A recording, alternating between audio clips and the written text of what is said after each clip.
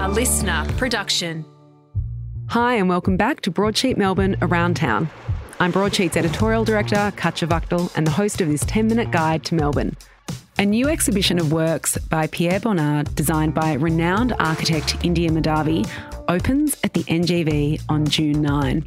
There's going to be more than 100 works by the post-impressionist painter, and they will be set against Madhavi's hyper-colourful backdrops. It's going to be an incredibly special exhibition. I cannot wait to get there. NGV curator Meg Slater joins us to talk about the show. Welcome, Meg. Thank you for having me. Who was Pierre Bonnard?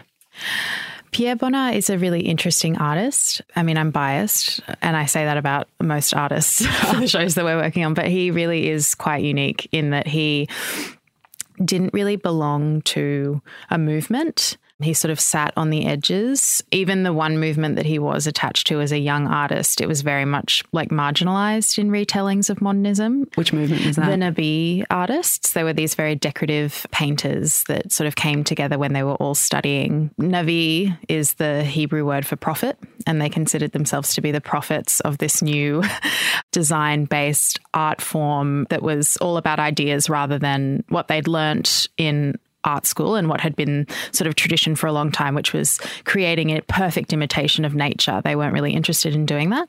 So from the outset, he was very much sort of defying what was artistic tradition at the time. So as a result, he ended up just sort of existing at the edges, but creating work that really pushed modernism forward. He'd gone to law school at the request and expectation of his father. He didn't want to, but when he finished law school, he was finally able to do what he really wanted to do, which was study art. And then he formed that quite radical group of the Nabi artists. I mean, ironically, one of the group's defining features was that they weren't really connected for much of their time together. Like their end in around 1900 was really due to these sort of divergent artistic views, but also social and political views too, because it was a very ideas-based group. So then Bonnard sort of starting out with that group was very much embedded in the sort of city life of Paris, you know, a period of rapid change, industrialization, urbanization. But then I'd say from around sort of the early 1910s onwards, there's this really quite radical shift that's represented really beautifully in the exhibition by India, which we'll get into. He's removed from the vibrant city scene and he becomes extremely reclusive with his partner, Marthe de Melligny, who he met in Paris. They both met when they were very young and they ended up staying together for decades. Marthe had a lot of sort of still not really determined medical conditions that resulted in the two of them traveling a lot, spending a lot of time in the south of France. But suddenly his world became their home, their domestic interiors, and also the beautiful natural surroundings of wherever they happened to be living. So there's this really interesting split, and it's reflected in the exhibition, from Bonnard as a young artist in the middle of this, you know, flourishing creative scene in Paris to all of a sudden Bonnard as this very introspective, contemplative artist creating sort of studies of everyday scenes. What is he best known for? It's really those later works. So it's interesting, even though he was very isolated sort of from the artistic scene, he was and he wasn't. He wasn't in Paris anymore, but he maintained really important connections with pretty seminal 20th century artists, including Monet, Matisse.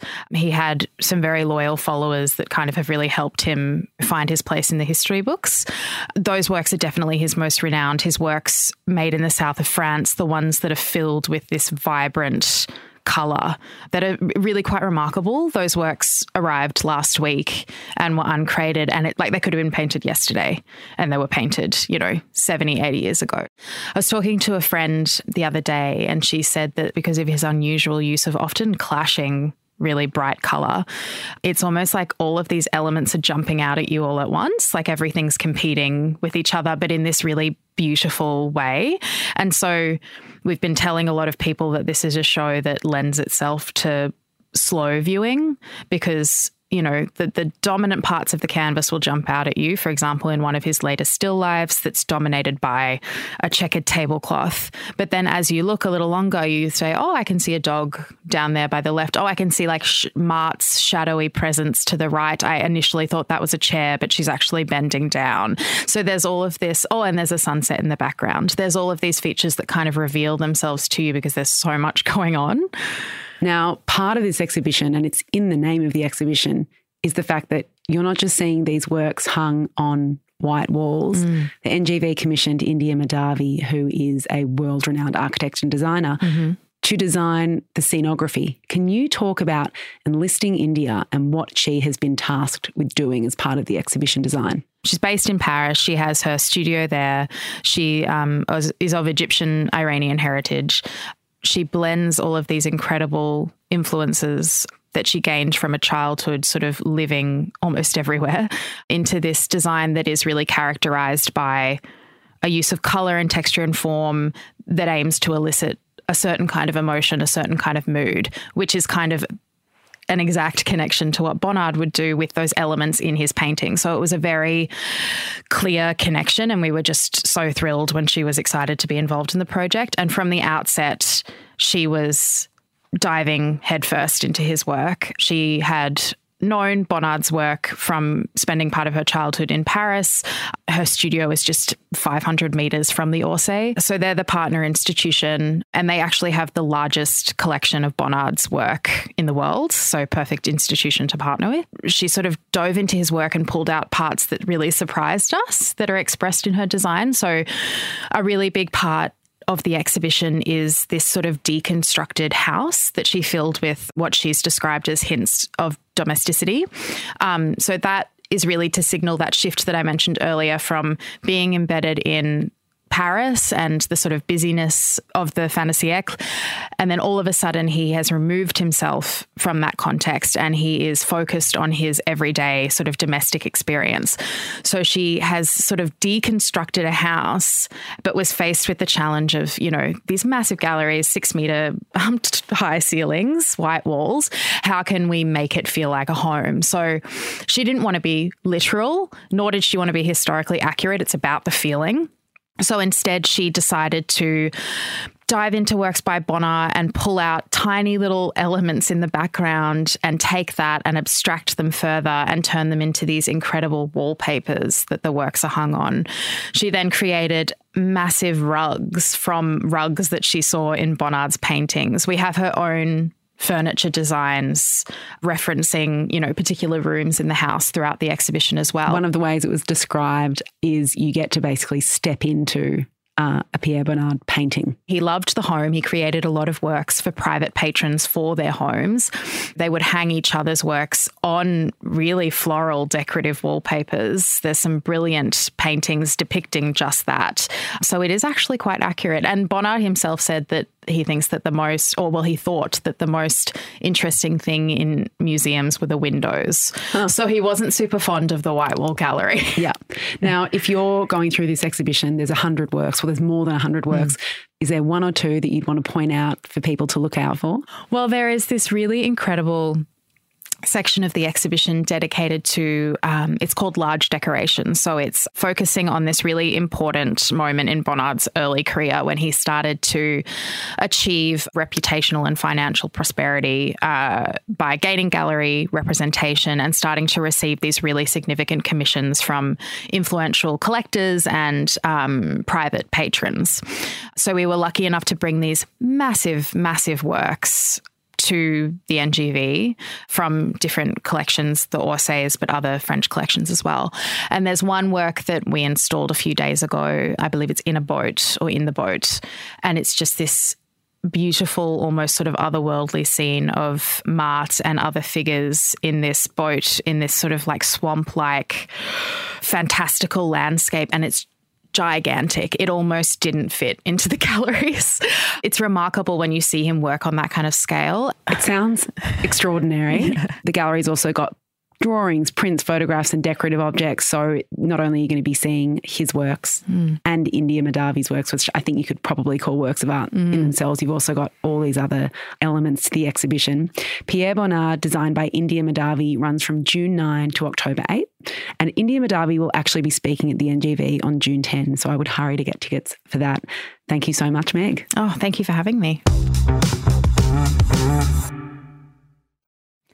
Annie Smithers is one of Australia's most revered chefs. She's known for her paddock plate ethos over a 30-year career. She's the chef owner of Du Fermier in Trentham, It's easily one of Victoria's most special restaurants if you've had the privilege to go. It has just 24 seats. It serves rustic French-style farmhouse dishes. And for the next 4 months, you're actually going to be able to get a taste of Annie Smithers in Melbourne as part of the NGV's Pierre Bonnard exhibition. Annie is here with us today. Welcome, Annie. Hi. So tell us how you came to be involved in the Pierre Bonnard exhibition at the NGV. Well, it all started with a little phone call on a lazy Thursday morning of sort of, would you be interested? I was actually doing something completely different, and Bronnie, who runs the front of house, took the call and she said, do you want to do this? And I said, I think I might need some more details. Yeah. So, we sort of danced around the emails and danced around a couple of phone calls, and then I had a meeting at the NGV with both restaurants associates who are their catering arm. Right. And the wonderful folk at the NGV, and we nutted out this 4-month takeover of the Garden restaurant. Beautiful. So it's a very odd thing for a very small restaurant to go into a world where they do hundreds of covers a week and have a full team. And it's really the opposite of the 24-seater that you're running in regional Victoria. It is pretty opposite, but it's incredibly exciting to have a little Melbourne season. Yes, exactly. So how did you develop the menu? It obviously can't reflect what I do, on a day-to-day basis. So we grow all our fruit and vegetables at a farm 10 minutes away from the restaurant. So it can't be replicated. I did a fair bit of research on Pierre Bonnard, and then I sort of looked into my back catalogue. It's a long time since I've written an a la carte menu. It sort of, it would be at least 8 years. I think we did a la carte at de Fermier. But prior to de Fermier, I had my beautiful Annie Smithers Bistro in Kyneton, which I ate at. I just remember sitting there with my partner, and after the third course, we were like, well, now we're just going to have to come back next weekend. Oh, the bistro really was based around sort of French bistro food, whereas de Fermier has, shifted into a rural location and is French farmhouse style food. So I felt that because of Bonnard's history of sort of going from Paris to the south of France, it's sort of a bit like being able to get the best of Annie Smithers out on a plate and out on a menu for the next 4 months. How good. Yeah. So what did you find in that back catalogue that you thought, okay, this is going to work? A lot of classic French food. So there's sort of pâté en croûte, and there's duck confit. There's a brined harpouka dish that has a beautiful soft beurre blanc with it. But then, more classic stuff like beef bourguignon. The wonderful thing about French food for me is that it has, it can be incredibly basic, but it can also be incredibly highly worked food up into that sort of haute cuisine level. So for me to sort of sit within that bistro and that French farmhouse, that the workers' cafe that you find in every French village, to bring that to town, but also be able to execute it with a team of chefs as opposed to just me, is a really exciting thing. The menu's all obviously sorted now, locked in and confirmed. Well, there has to be 3 menus across the 4 months. Oh, why? Because I'm a seasonal cook, and I think that bringing that really close seasonality to my food and the food that I bring to the NGV is incredibly important to me. So stuff that's available in June has been replaced by something else in August and replaced by something else again in September. So there has to be movement and change with the menu, very much as there would be movement and change in Bonnard. He and his partner Marta would have gone to the village market every day. They would have brought what was seasonal. They would have brought it home. They would have had it for lunch or for dinner. To keep that continuity, there has to be a sense of real seasonality with, even in the Melbourne guys, where everything is available all the time. When you're asked to collaborate with something like this, it deserves a great deal of thought. Mm. His early years were spent in Paris. At that time, he would have been being fed by, the amazing Belle Epoque style bistros that were there, that are still there, very much in a sort of tourist trope type way. That classic bistro food has to have a real part in these menus. But then, of course, he gets out into rural countryside, realises that the life is very different, colours are different, his painting changes, and then settles way down in the south of France where the colours are bright and vivid and amazingly different to sort of dark grey old Paris of his youth. The exhibition runs from the 9th of June through to I think it's the 8th of October. And we start in the food that is appropriate for what we want to eat in the depths of winter. And then as we come out the other side, we'll sort of transition into much brighter colours and much lighter things. And I think that sort of replicates a bit of sort of his life and the way that his painting developed over the years. Now, this is an artist as well who you've mentioned is one of your favourite French painters. Why is that?